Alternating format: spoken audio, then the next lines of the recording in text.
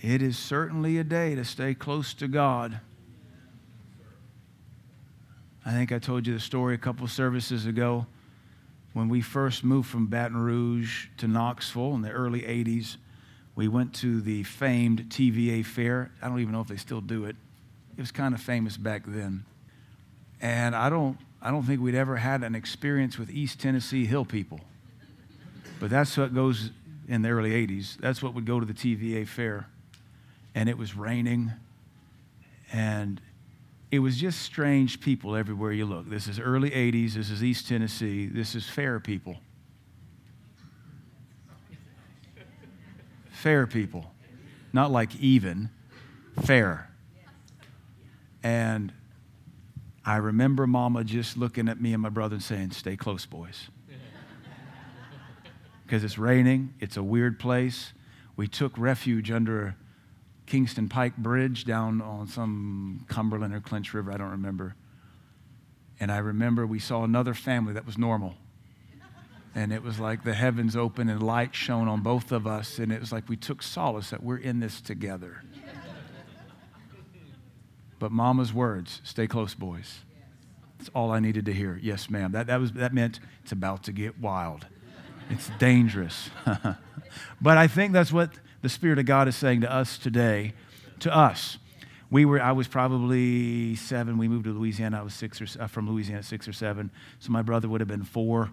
And all the word of the loving parent needed to be was stay close. That meant they understood way more of the dangers present than we did. And when the Lord looks at you and I and says, "Stay close," that's all you need to know. You don't act like a 4-year-old and say, "Why? Why? Why?" You just say, "Yes, Lord. Yes, my Lord." Stay close. And that just means if you don't, it could go rough. So this is a day we stay close to our Lord Jesus Christ. Exodus chapter 32. I'm going to try to hit everything I want to hit this morning and please the Holy Spirit and stay in my lane and not hammer anything.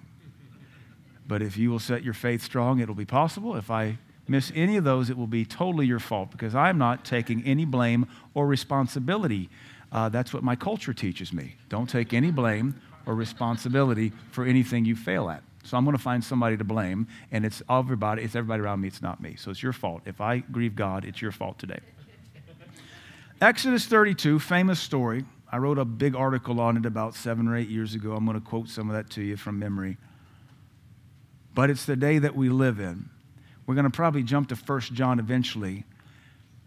1 John says, "These things I've written unto you concerning those that would seduce you." And when 1 John has to say that, and he just got done saying, "But you have an anointing, but you have an anointing, but you have an anointing, you have an unction, you have an anointing, but I write these things concerning them that seduce you," that John was trying to help God's people not be seduced. And when you walk with God, the seducer has to be very slick. Because you're not going to follow Satan if he walks in your bedroom wearing a top red hat looking like a demon off of a movie. You're going to say, no, you get on, keep on. You got the wrong house, go. So when you walk with God or you attend church, the seduction has to be way more slick, and it has to cater to you. And the devil knows that because he follows the church. He knows how we think and how we function, even through the American perspective and the American culture. But let's look at a famous story here and see what it has to say to us today. Exodus 32, verse 1. "And when the people saw that Moses delayed to come down out of the mount, the people gathered together. They gathered themselves together unto Aaron." Now, I always ask the question, what happened to Hur? Aaron and Hur were left in charge. H-U-R, not Shem, she, but Hur, a guy. Why did they gather to Aaron? 2 men were left in charge, and Moses said, "I'm going up. You guys take care of the camp." These people gathered to Aaron. Now, we know later on in the chapter, it wasn't all of Israel. It was 3,000. Out of millions, that's nothing, but 3,000 rebelling is enough to stop God. You have over 1 million, some say as many as 2.5 million Israelites here. They're not called Jews till after the Babylonian captivity. But 3,000 is enough to get a whole chapter and a half in the Bible because it stops God's revival.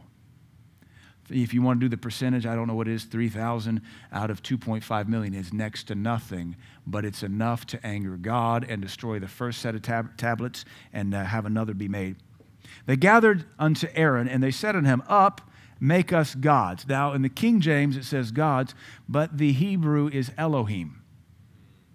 This is the first word God used to describe himself in Genesis. They say, Up, give us a new Elohim, the Almighty.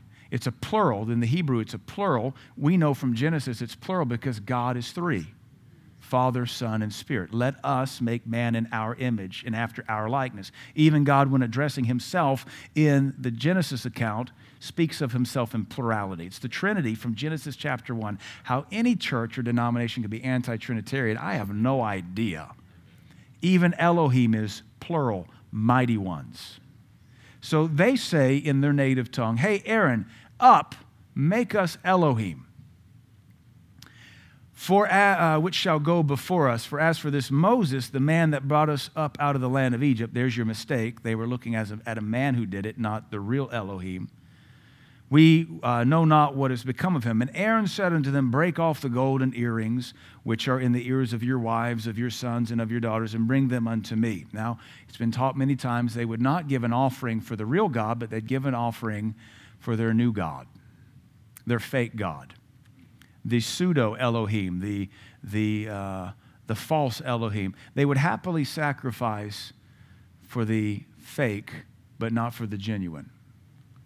Because everybody's excited when they know the reduced standard is coming. Now remember, these are Egyptian-trained Israelites. They've been in Egypt for 400 years. Their culture is surrounded by idols and false deities. They said, Make us Elohim, and here's the money you need to do it. We'll support this movement. We'll support this cult, the cult of Elohim. And all the people brake off the golden earrings which were in their ears and brought them unto Aaron. And he received them at their hand and fashioned it with a graving tool after he had made it a molten calf. And they said, These be thy gods. They said to everybody, This is Elohim. Gods, there again is the plural, but it's the Hebrew Elohim. Look here, guys, it's Elohim. So the question has always been asked, why a golden calf? Why not a golden jackal or a golden chicken or a golden pig? But why a golden calf? And the answer is very easy. It lies in the science of Egyptology. The Egyptians had a pantheon of gods, much like the Greeks later would, and then the Romans. And so they had like Horus, and they had Anubis, and they had Osiris. And these were all half man, half gods. Head of an eagle, head of a cat, head of a jackal. And but they also had a god named Apis. And Apis was a cow. And it was the only god out of all of them that was a living God. It was a real life cow. And he was supposedly conceived with a ray of light. When a ray of light came down and touched a cow, it was divinely conceived. This cow was then taken and put into a special temple, the temple of Apis, and he was stalled there, so he couldn't move because they said his breath could heal. The breath of Apis healed sickness. And he was also the god of their pantheon that was very generous to foreigners and strangers. He was the God that would deliver. All of this is Jehovah so far in their life. It was just Exodus 15 chapters ago, where he said, I'm the Lord God that heals you. I'm the God that delivered you. I'm the God that will be generous to the stranger. You've been strangers for 400 years. So what we're dealing with is a false Elohim, but when they see the cow, they can relate. Yeah, I can relate. They can relate to all the good things, but they still don't know the real Elohim. But the reason Aaron, they didn't ask him, make us a cow. They said, make us Elohim. And maybe Aaron in his heart said, Elohim is just like Apis.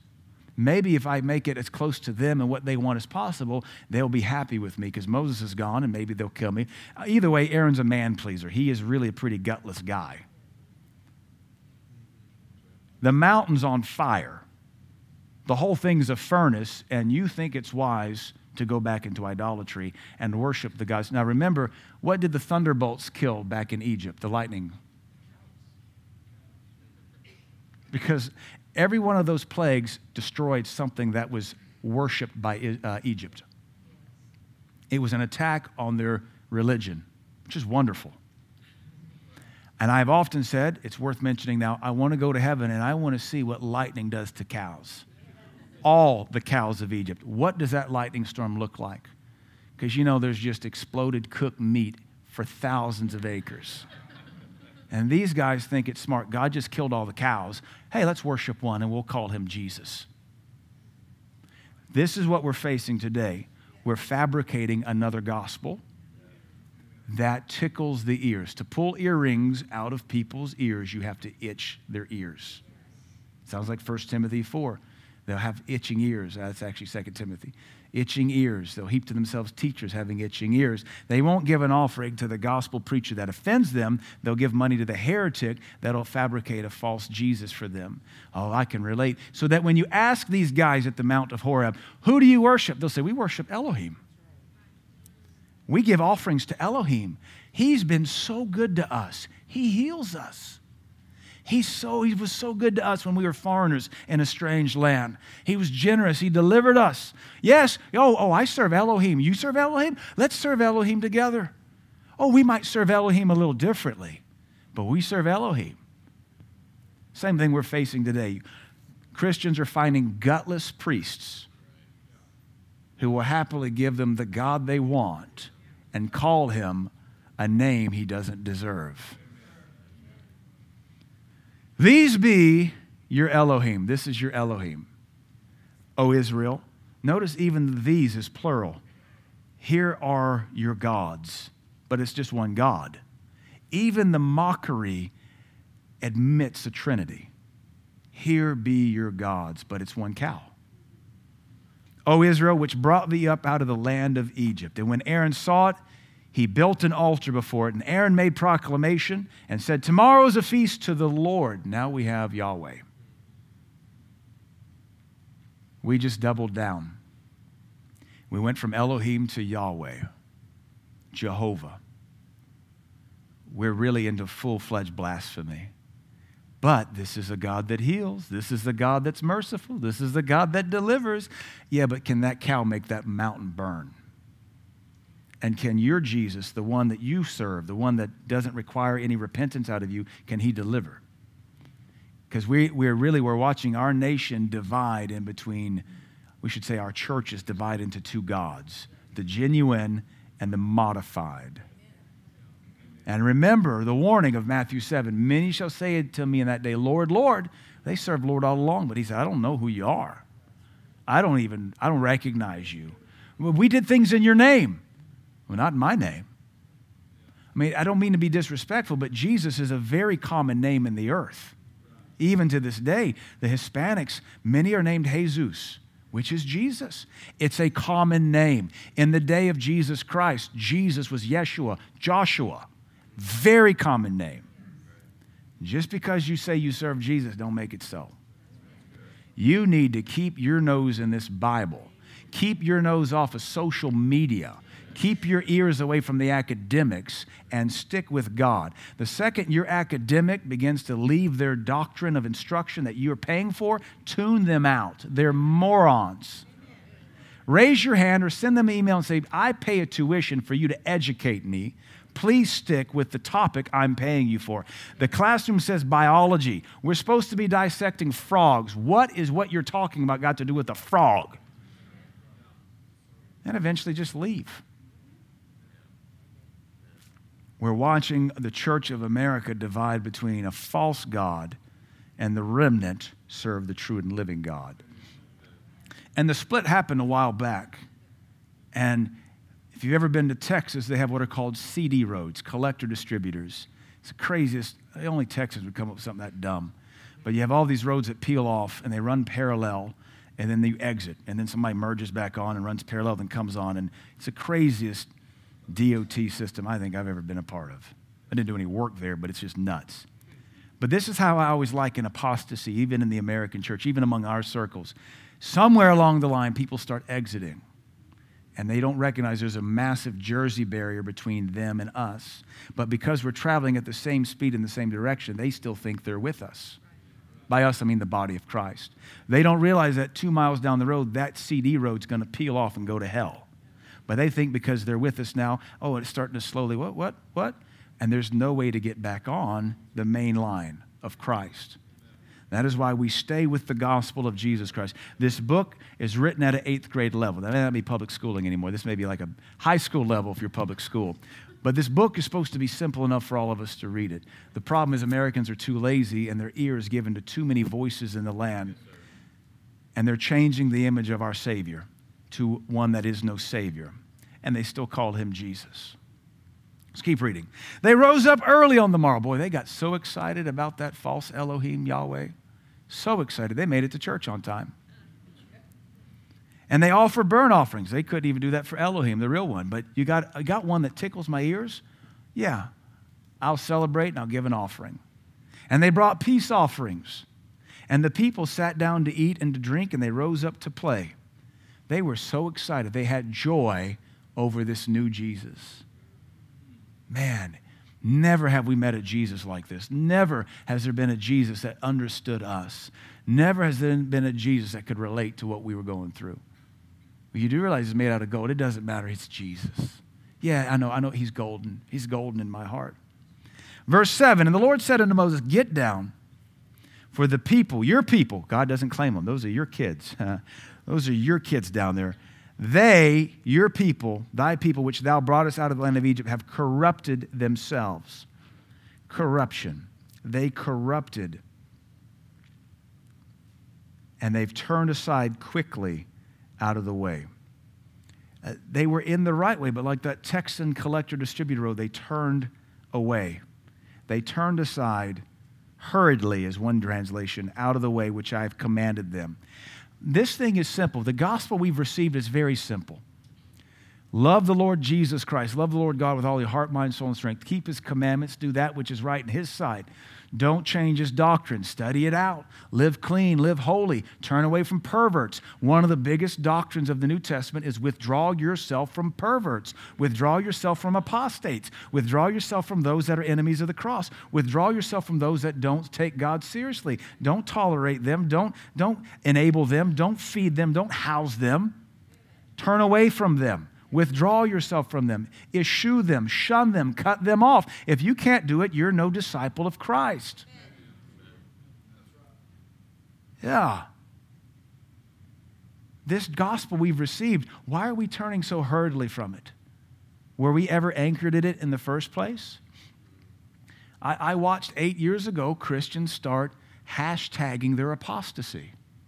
To be liked and accepted on Facebook, they were agreeing with heresy, and slowly by slowly, they agreed with it to be friends with the world. And then they were told they could still be a Christian and hashtag rainbow flags.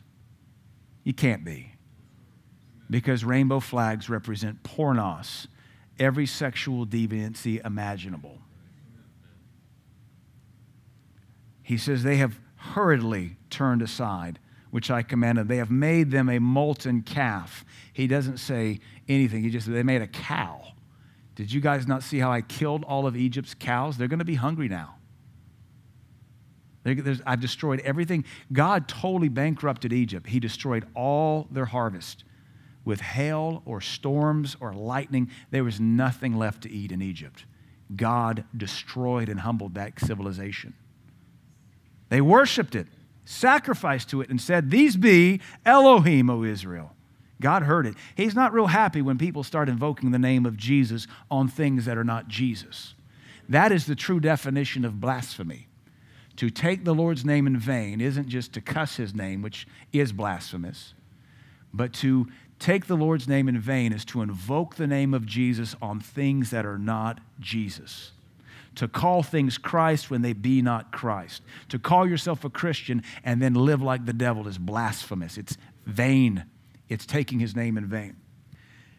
He said, they have said, "This is your Elohim, O Israel, which have brought thee up out of the land of Egypt." And the Lord said unto Moses, "I have seen this people, and behold, it is a stiff-necked people. Now therefore leave me alone, that my wrath may wax hot against them, that I may consume them, and I will make of you a great nation." Of course, Moses intercedes, and he asks for mercy. Let's jump to verse 25 for time's sake. And when Moses saw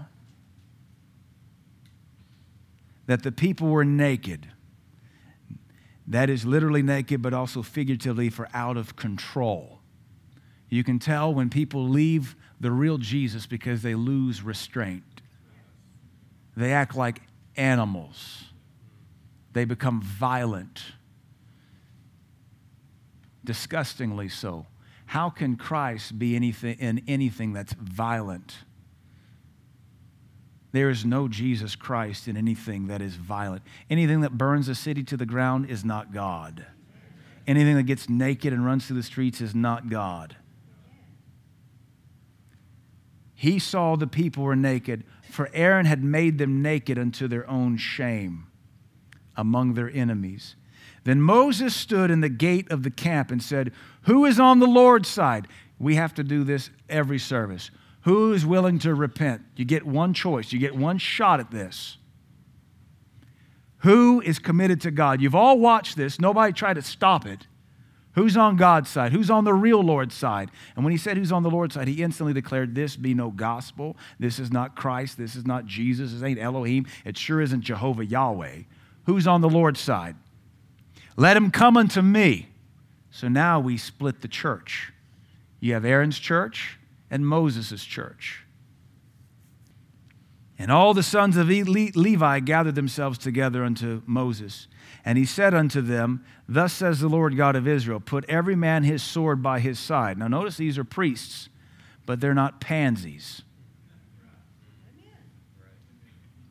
It really bothers me that they think clergy are supposed to be a bunch of soft-handed, limp-wristed sissies. Well, most in our nation are fat, and they are soft. And they feed themselves on fried chicken to their heart's content and their cholesterol skyrocketing. But in the days of Moses, if you were a preacher, you had a sword and you knew how to use it, and it was to bring revival. Amen. Go in and out from gate to gate throughout the camp and slay every man his brother. You preachers, kill your family if you have to. Oh, that's how you deal with prodigals. You cut them off. If not, you're no preacher. If you don't cut your prodigal off, you're no preacher, because the gospel sword is blind when it comes to its justice. Slay your brother. Slay your companion. Slay your neighbor. Now, the understanding is if they're guilty of this sin. You don't do it to the innocent. No. No. You bring biblical justice, destroys sin. And the children of Levi did according to the word of Moses, and there fell of the people that day about 3,000 men. So apparently 3,000 is the number that participated in the apostasy of the cult of the golden calf. Because if there were more, they'd have killed them as well. Now, what's interesting is later the Jews teach that the golden calf, that's the first Passover. So they call the first feast of Pentecost, the first harvest, which is why it is interesting in Acts 2, when the fullness of Pentecost comes, how many get saved? About 3,000. It's just kind of a cool mirror from the judgment of God to the mercy of God.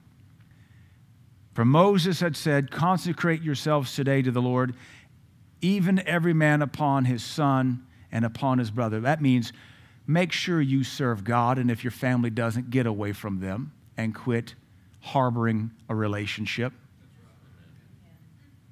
Quit harboring a relationship. If you truly serve God, consecrate yourself from your brother, from your friend, from your neighbor, from your child, that he may bestow upon you a blessing this day. You don't have to, if you don't want to, cut off wicked family members, but you're not going to be blessed. Your house is already cursed because you're hiding the unclean thing in the tent of your habitation. Hide that radiation in your lunchbox every day. See how much hair you have in a month. Hide that kryptonite in Superman's backpack. See how strong he is at the end of the week. And it came to pass on the morrow that Moses said unto the people, you have sinned a great sin, and now I will go up unto the Lord. Perhaps I shall make an atonement for you. Maybe I'll atone for you, and maybe I won't. You could tell he was just about at his wit's end too. And Moses returned unto the Lord and said, Oh, this people have sinned a great sin and have made them gods of gold. And yet now, if thou wilt forgive their sin, and if not, blot me, I pray thee, out of the book which thou hast written. And the Lord said unto Moses, Whoever hath sinned against me, him will I blot out of my book. Therefore now go, lead the people into the place of which I have spoken unto thee. Behold, my angel shall go before thee. Nevertheless, in the day when I visit, I will visit their sin upon them. And the Lord plagued the people because they made the calf which Aaron made. Now notice he says, my angel will go with you. Jump to chapter 33. Now here's where I want to start to transition a little bit. Verse 12. Because one of the things I want to talk about is maintaining the presence of God in our life and in our church. They had a revival going on at that mountain, but sin and false deity and a church split halted the revival. Moses is up there getting instruction from God, getting the Ten Commandments on tables of stone from God, and their sin and their desire to follow a false preacher and their desire to follow a false Christ stops the revival and throws a monkey wrench in the plan of God. That's how powerful rebellion is. And you can call it Jesus if you want, but if it stops the anointing, it was never Jesus. If it quenches the Spirit of God, I don't care how much you said God said, it was never God. Because obedience to God increases the power of God in your life. Obedience to Christ increases the anointing on your life. And if you want to say God's with you, but there's no anointing, He's not with you. Oh, I obey God. I'm doing everything God told me to. No, if there's no anointing, you're not in obedience. You're in disobedience. And the Spirit of God is the only thing we have that makes us different, folks. You can say, well, we have the Bible, but it's just a religious book to others if we don't have the Spirit of God to back it up. He confirms His word with the anointing.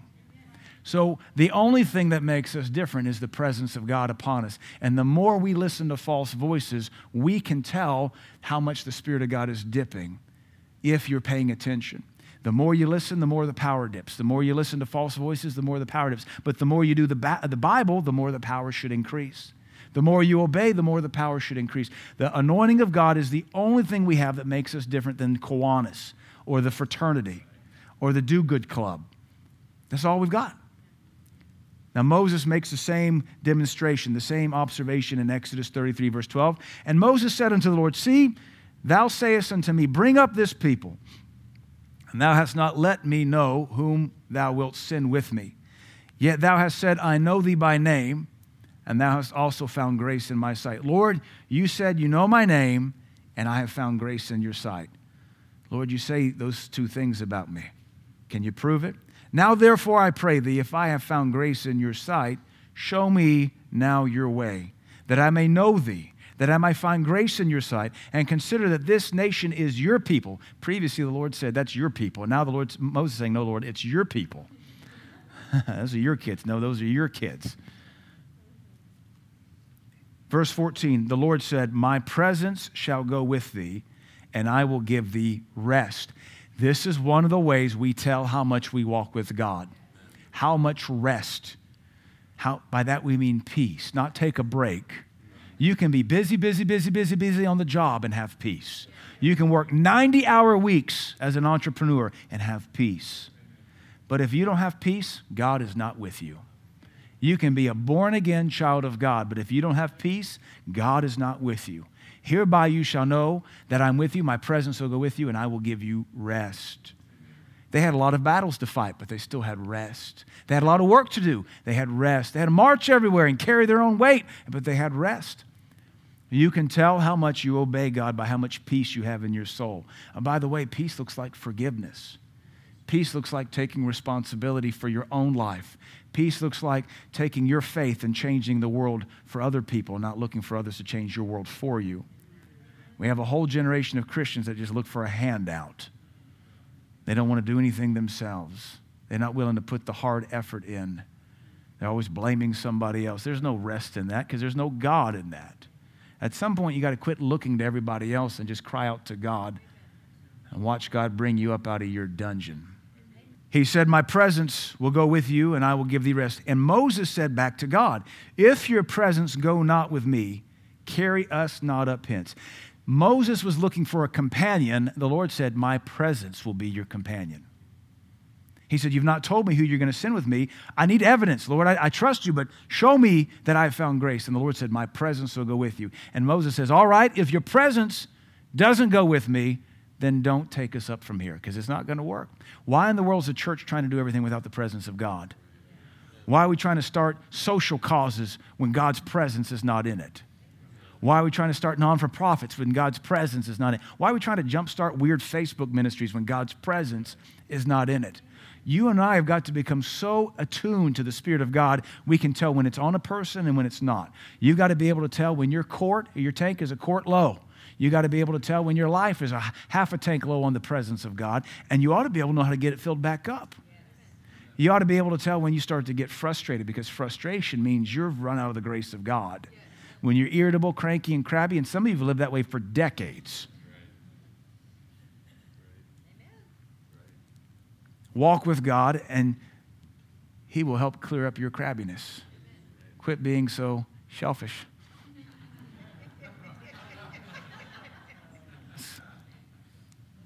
I thought that was pretty good.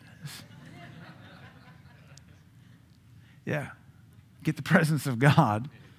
He'll clear you up. Verse 16, for wherein shall it be known here that I and your people have found grace in your sight? Is it not in that thou goest with us? How can we prove to people we've found grace in God's sight? He's with us. Grace is God's favor. Grace comes to the humble. You want to prove to me you're humble? Let's see how much of the presence of God you have on your life. God does not anoint arrogant people. God does not anoint prideful people. He will anoint the humble. His presence on us distinguishes us. His presence upon us makes us different. There ought to be a marked difference between us and everybody around us. And if you're not spiritual enough yet to recognize when His presence is on you and when it's off of you, when it's in your home or it's been grieved in your home, you can get there by being around spiritual people. It's very simple. It's just like learning flavors and learning smells and learning the sound of cars. There's folks who can tell a car by the sound of an engine. You don't know that when you're 10 years old, but you can learn it. Cops have to learn what cars look like from behind by the way their lights are so they can identify cars. You can learn this. Just like most of us in here, we know the difference between a McDonald's cheeseburger and a Burger King cheeseburger and a Krystal's cheeseburger. You know by taste test because of experience. Can you imagine being born again 10 years and you don't know if the Spirit of God's on you or not? Likewise, you can recognize when the Spirit of God is on somebody else and when it's not. You ought to be able to recognize when the Spirit of God's on a church, when it's on a minister, when it's on a worship team, or when it's not. You ought to be able to recognize, even on your favorite worship album, when God's Spirit is on song number 2, but devoid of song number 3. If you can't recognize that, you need to be spiritual and grow up in the things of God. He says, verse 16 again, for wherein shall it be known here that I and your people have found grace in your sight? Is it not in that thou goest with us? So shall we be separated, I and your people, from all the people that are upon the face of the earth. The presence of God is what separates us from the rest of humanity. And if there is no anointing, there is no separation.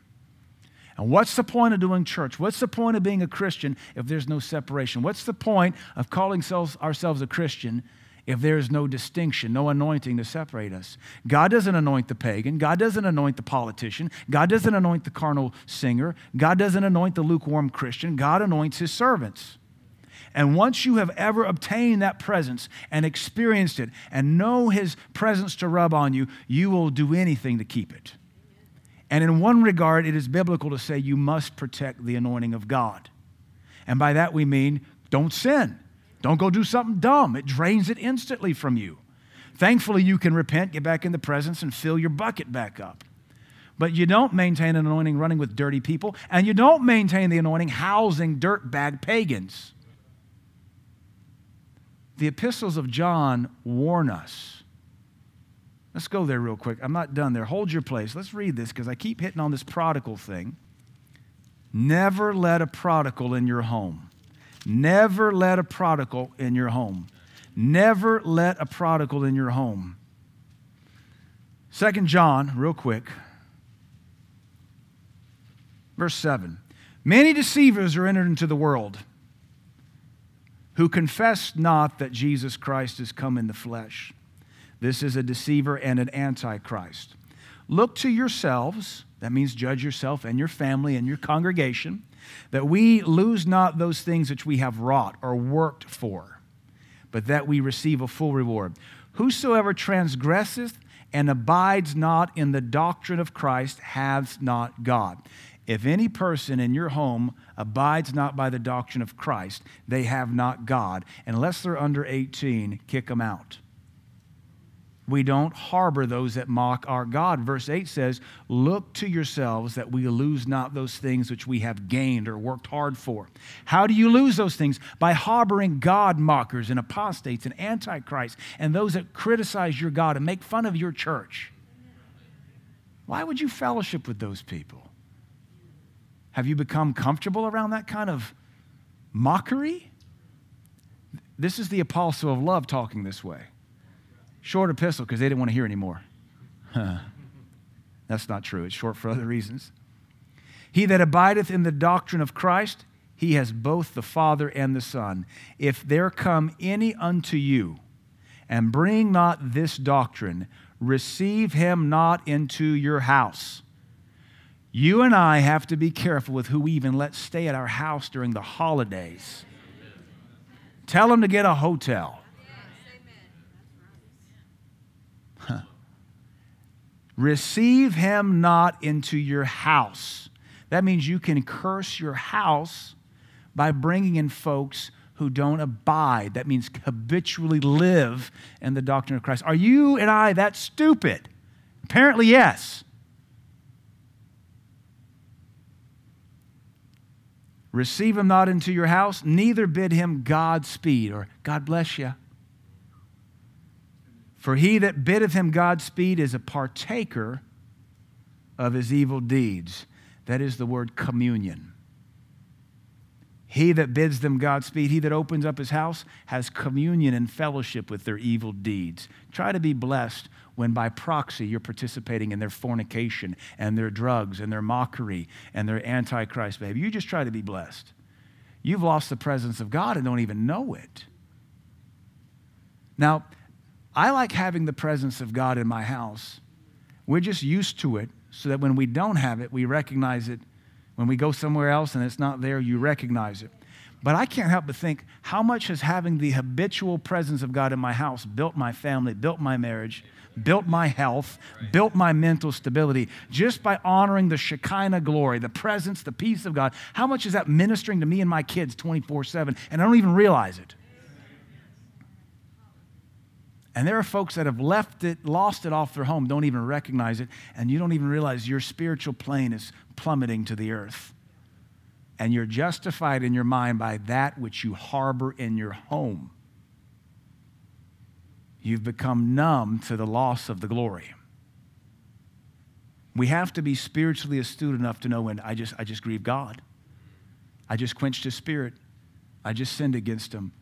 You got to be spiritually astute enough to be able to walk into someone else's apartment and realize there's no God here. There's tension. There's no peace here. There's perversion.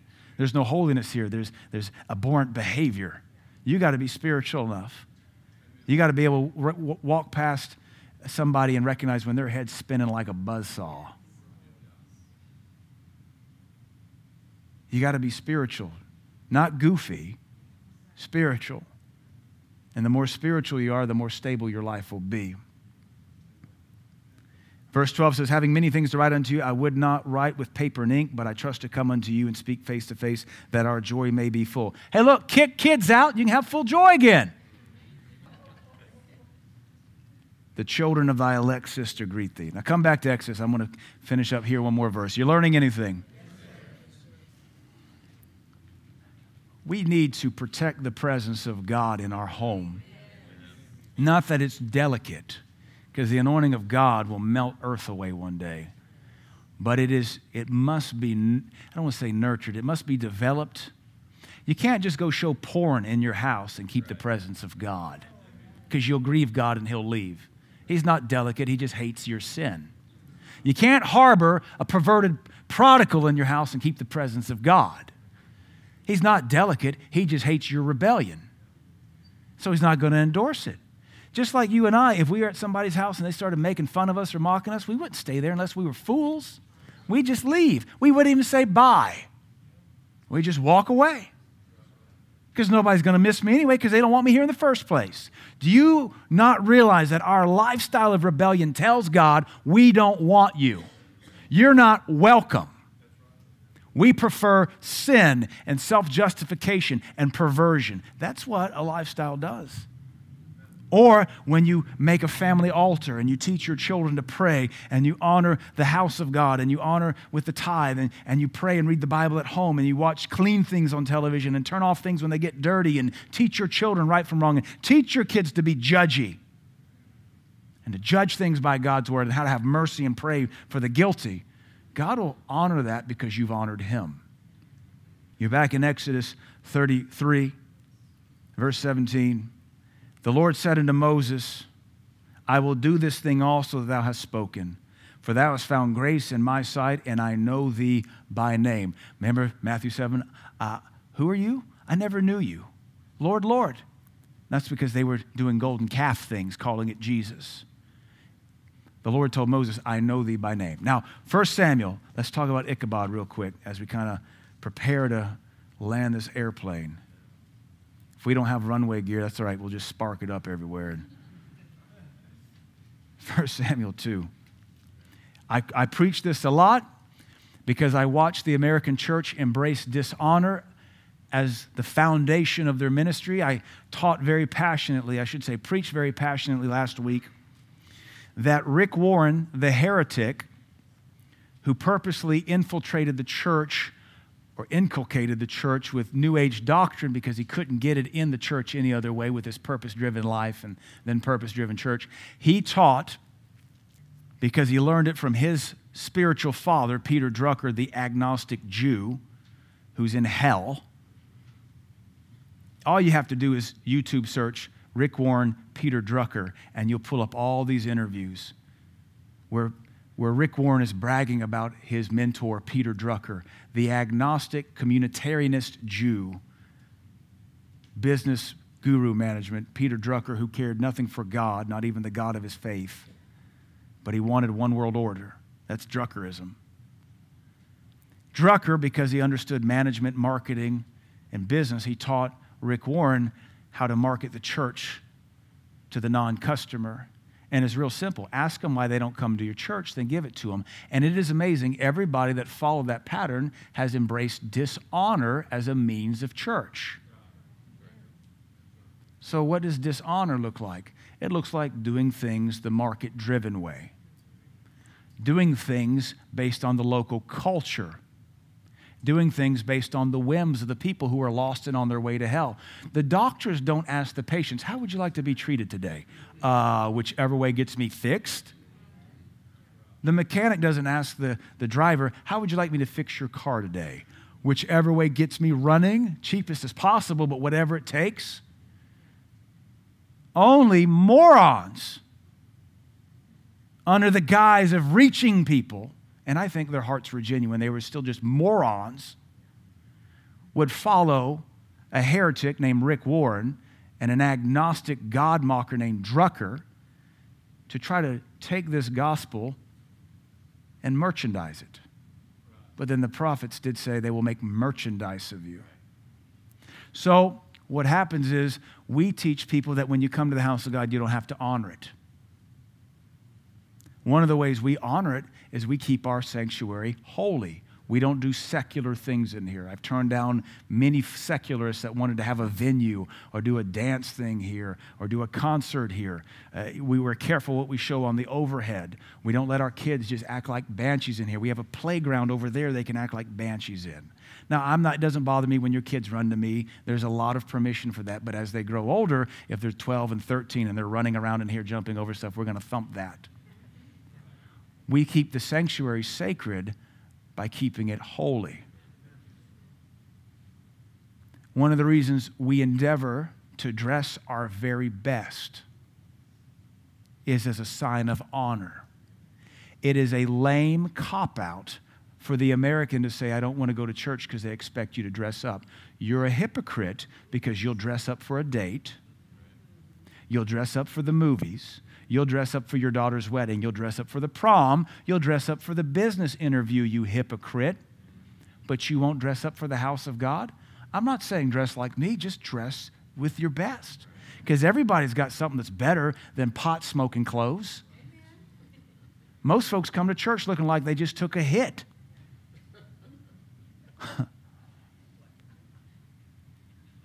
And then we honor God by putting holy people on the worship team who aren't actively piercing or gauging or tattooing. To me, that's a dismissible offense. New tattoos, you're done. Gauges, you're double done. You dress like a pot smoker, you're not up there in the first place. We honor God by making His house the most sacred thing of our society. But that's not acceptable to the American anymore. We want this to be the easiest thing we do.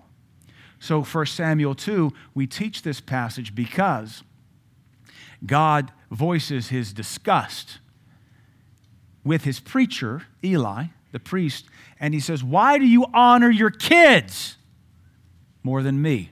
How come we can't escape this prodigal message this morning? I thought we were going to go wokey dokey. We didn't. We set that ship out and torched it like a Viking funeral pyre.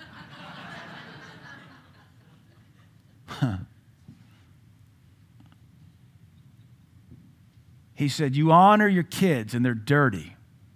You give them access to my tithe and they're dirty. You give them access to my house and they're unrepentant. And they cause people to stumble. Why do you honor your kids more than me? God hated it. He said, you caused me to change my mind. Your disobedience, preacher, causes me to change my mind about your calling. I thought the gifts and callings were without repentance. Not according to the rest of the Bible. Maybe you should take Romans 9, 10, 11 in context about Israel because it has nothing to do with callings on people. The context is the Jews being grafted back in one day because the gifts and callings are without repentance. But how many Jews will go to hell between then and now? A whole bunch of them. But the gifts and callings. Man, we cherry pick our doctrines, don't we? Verse 29, why do you kick at my sacrifice, 1 Samuel 2, and at my offering, which I have commanded in my habitation, and you honor your sons above me, to make yourselves, literally, obese with the chiefest of all offerings of Israel, my people? Wherefore the Lord God of Israel says, I said indeed that your house and the house of your father should walk before me forever. But now the Lord says, be it far from me. I have changed my plans. For them that honor me, I will honor. And they that despise me shall be lightly esteemed or shall be despised. It's the same word in the Hebrew. Behold, the days come that I will cut off your arm. That means your lineage and your authority. And the arm of your father's house, that there shall not be an old man in your house. Your house is done. And you shall see all the enemies. You shall see an enemy in my habitation and all the wealth which God has given Israel. And there shall not be an old man in the house of forever. And the man of thine, whom I shall not cut off from mine altar, shall be to consume your eyes and to grieve your heart. And all the increase of thine house shall die in the flower of their age. Eli just cursed his whole progeny, his whole lineage, children and grandchildren, because he wouldn't obey God. Oh, but it's for the grandkids. You just cursed your grandkids, trying to save your grandkids. Why? Because you can't disobey God and expect to help Him. Father knows best. Not just a good show from the 60s. It's a biblical law. And this shall be a sign unto thee, that thou shalt come upon thy two sons, of Hophni and Phinehas, and one day shall both of them die. And I will raise me up a faithful priest, because you're not it, that shall do according to that which is in my mind and in my heart, and I will build him a sure house, because yours is done. And he shall walk before mine anointed forever, And it shall come to pass that everyone that is left in your house shall come and crouch to him for a piece of silver and a morsel of bread, and shall say, put me, I pray thee, into one of the priest's offices, that I may eat a piece of bread.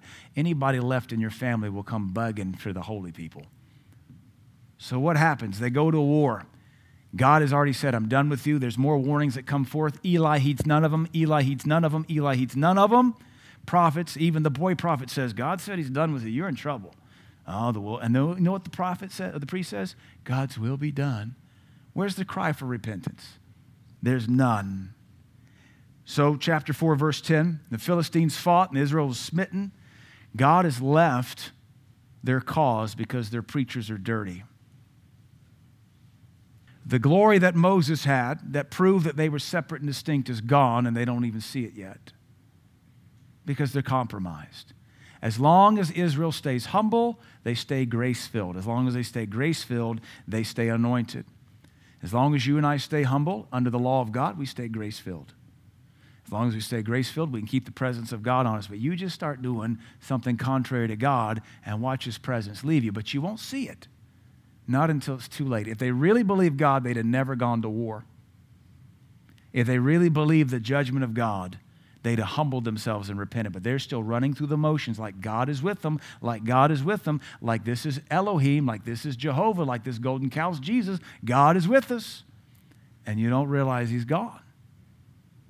And Israel was smitten, and they fled every man into his tent, and there was a very great slaughter, for there fell of Israel 30,000 footmen. One dirty preacher not only cursed his family, but 30,000 soldiers. And the ark of God was taken, and the two sons of Eli, Hophni and Phinehas, were slain. So then the runs of man, let's jump down to verse 19. Actually, let's go verse 16. The man said unto Eli, I am he that came out of the army, and I fled today out of that army. And he said, what is done there, my son? And the messenger answered, verse 17, and said, Israel has fled before the Philistines. Never happened before. The church couldn't stand, never happened before, but the priesthood was dirty, honoring children more than God, going through the motions of serving Yahweh, but no Yahweh involved. There's been a great slaughter among the people, and your two sons, Hophni and Phinehas, are dead, and the ark of God is taken.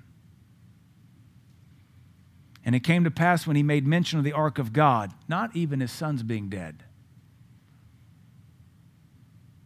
Many times when prodigals die, you won't even miss them. But even his heart still trembled for God's presence. But he could have had it back if he wanted it. I think maybe he was hopeless in his own sin. Couldn't find a way to repent. That's why the Bible says, repent while we can. For you may end up like Esau, who sought place for repentance but found none, though he sought after it desperately with tears. Today is the day of repentance. When he heard mention of the ark of God, that he fell from off the seat backward by the side of the gate, and his neck brake, and he died. For he was an old man and heavy, so brittle bones and a lot of lard. The man died because he's fat. If you and I fall off backwards, we don't break our neck. How big was this man? But the Lord said, you've made yourself obese with my offerings. Their offerings were food offerings in those days. And he had judged Israel 40 years. He completes his assignment horribly. And his daughter-in-law, Phinehas' wife, she's a widow now, was with child near to be delivered. And when she heard the tidings that the ark of God was taken, that her father-in-law and her husband were dead, she bowed herself and travailed, for her pains came upon her. And about the time of her death, she died too. But that was the curse upon Eli. About the time of her death, the women that stood by said unto her, fear not, for thou hast borne a son. But she answered not. Neither did she regard it. And she named the child Ichabod, saying, the glory is departed from Israel, because the ark of God was taken, and because of her father-in-law and her husband. And she said, the glory is departed from Israel, for the ark of God is taken. Ichabod, of course, means where's the glory, or the glory is gone. Kabod is weighty presence. So Ichabod is gone. It's gone. Their lack of honor for God cost them the glory. We're dealing with that today. We're being taught to dishonor the things of God. And I've got to steer us as a church to where we have more honor for God Almighty, for the Lord Jesus Christ, for His Word, and for His body than anything else. The church is being easily sifted because we've been taught all things matter, and all things don't matter. All things are not equal. When we begin to honor children more than God, it'll cost us the glory. When we begin to honor a career more than God, it'll cost us the glory. When we begin to honor movements and social causes more than God, it'll cost us the glory. And anything that begins to cause my anointing that God has given me to dip, I cut it off. I have been down that road enough times to know, all right, I'm pushing through a threshold here. I'm about to break through, and if I break through, God's going to be very unhappy with me. I've learned not to push that boundary. Children test boundaries. Mature servants don't. Children, you know it because you raise them. They're testing boundaries. How far can they go before they get swatted? Don't touch that. Okay, please, I touch this 6 inches away. How about I touch this? You not say I not touch that. Yeah, if you're 60 and you're doing that, you're a child. No. You got to know where that threshold is, where if you cross the line, God departs you till you repent. And then don't go near that. Build your boundary about 100 yards back from that threshold and stay there. And anything that comes between you and your God, you remove with extreme prejudice. Amen. Whatever child, whatever friend, whatever brother, whatever career, whatever hobby, whatever friendship, it's not worth the presence of God. Otherwise, you're just like everybody else. Otherwise, our church becomes just like every other thing meeting on a corner block somewhere. We can't afford that. The world needs a church or churches full of God's presence. The world needs believers full of light and salt.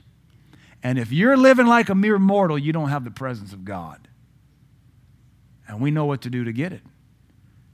And we know what to do to maintain it, but are we willing to make the sacrifice to maintain the presence of God?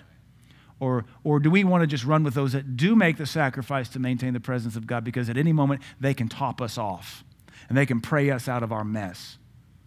At some point, you quit being the burden and you grow up and you become a burden bearer. Otherwise, you'll live your whole life and never fulfill the law of Christ, which is to bear one another's burdens. But as long as you're the burden, you're really refusing to grow up. Even my children, though they're burdens because they're young, they're looking to help around the house. Please I help, please I do that, please I do this, and we're helping them help us as best we can because we want them to bear burdens. I don't get Christians, though, that are interested in always being the burden and expecting us to top off their tank and fix their mess and put their fire out. At some point, you grow up. You pee or you get off the pot. Everybody that we looked at could just go through the motions. Look, we're worshiping Elohim. Look, I'm still a priest. Look, we're still offering sacrifices. God is with us. Hey, look, we're going to war. Grab the ark. That's what we always do. We always win. Going through religious dead motions and not an active obedience in sight. Obedience keeps us anointed. And if we have not that presence, what's the point? Now, I won't turn there, but 1 John, it's worth reading. He says, he talks about, you have an anointing, you have an anointing, you have an anointing, you have an anointing, you have an anointing. And I write these things unto you concerning those that would try to seduce you. What do they want to do? Why would they seduce them? To get the anointing off of them. You don't seduce Holy Ghost Christians the way you do pagans. You got to use different bait. But anything that begins to cause the glory of God to diminish off your life, you mark it, you curse it to hell, you turn and walk away from it, and you don't look back. Our life is not our own. Anything in this life that we don't have a covenant with, we can burn to the ground. Career, grown children. I have friends that say, I ask them, how are you handling those kids being so prodigal? We just determined they're going to go to hell without us. One of my preacher friends says, that's somebody else that can go to hell without me. I don't think we realize how real all this really is, because the way we live sure doesn't seem to testify that we believe God is real and His Word is real and His expectations are real And there's a price that's real and a reward that's real. Because we just still keep playing games with God like he understands. No, he understands we're morons and fools and self-justified and mockery. We've got to draw near to God. The world needs a church that still has God's presence. What are you doing? I'll ask myself, what are we doing on a daily basis that dishonors God? What is a lifestyle choice that we practice that dishonors God? We're all going to have these hiccups where we say, oh, Lord, that didn't mean to say that. That's bad. Lord, forgive me. I'll get better. We all have those. But is there anything we're still practicing that just daily, weekly dishonors God? Are there any friendships we're maintaining that dishonor God? Come out from among them. Remember, Timothy says, in a great house there's lots of vessels, some to honor, some to dishonor. In every church there's dishonorable people. That's what Timothy says. Withdraw from dishonorable people and you'll be honorable. If that goes among us, how much more your family outside of here? Would to God we could have relationships with all of our family, but you know it's not going to happen. Jesus said it'll be your family that delivers you up to be killed. Aren't those the lovely words?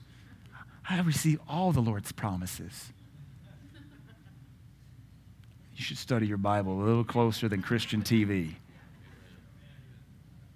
What are we going to do? Are you going to honor God or honor yourself? I want the presence of God. It does not come cheap. And the world needs us to have the presence of God. And I just wonder if some of us, if we drop some of these weights, how quickly we could rise in Christ if we could ever convince ourselves God knows best when he says, drop the weight. It's our choice, though. We're free will people. I can't believe God would be so dumb as to make us predestined to be this dumb. Are we a reflection of his stupidity? Oh, it's his will that we're this dumb. No, it's not. We're this dumb by choice. I set before you smart and dumb. Choose smart. No, I choose dumb because I didn't get hurt enough the first time, Lord. Let us choose the anointing of God. Isaiah says, it alone breaks the yokes. Marching on DC breaks nothing. That's why we don't do it. Plus, we'd have to lock arms with perverts that are demon-possessed, and I have no fellowship with that. But the anointing shall destroy the yoke.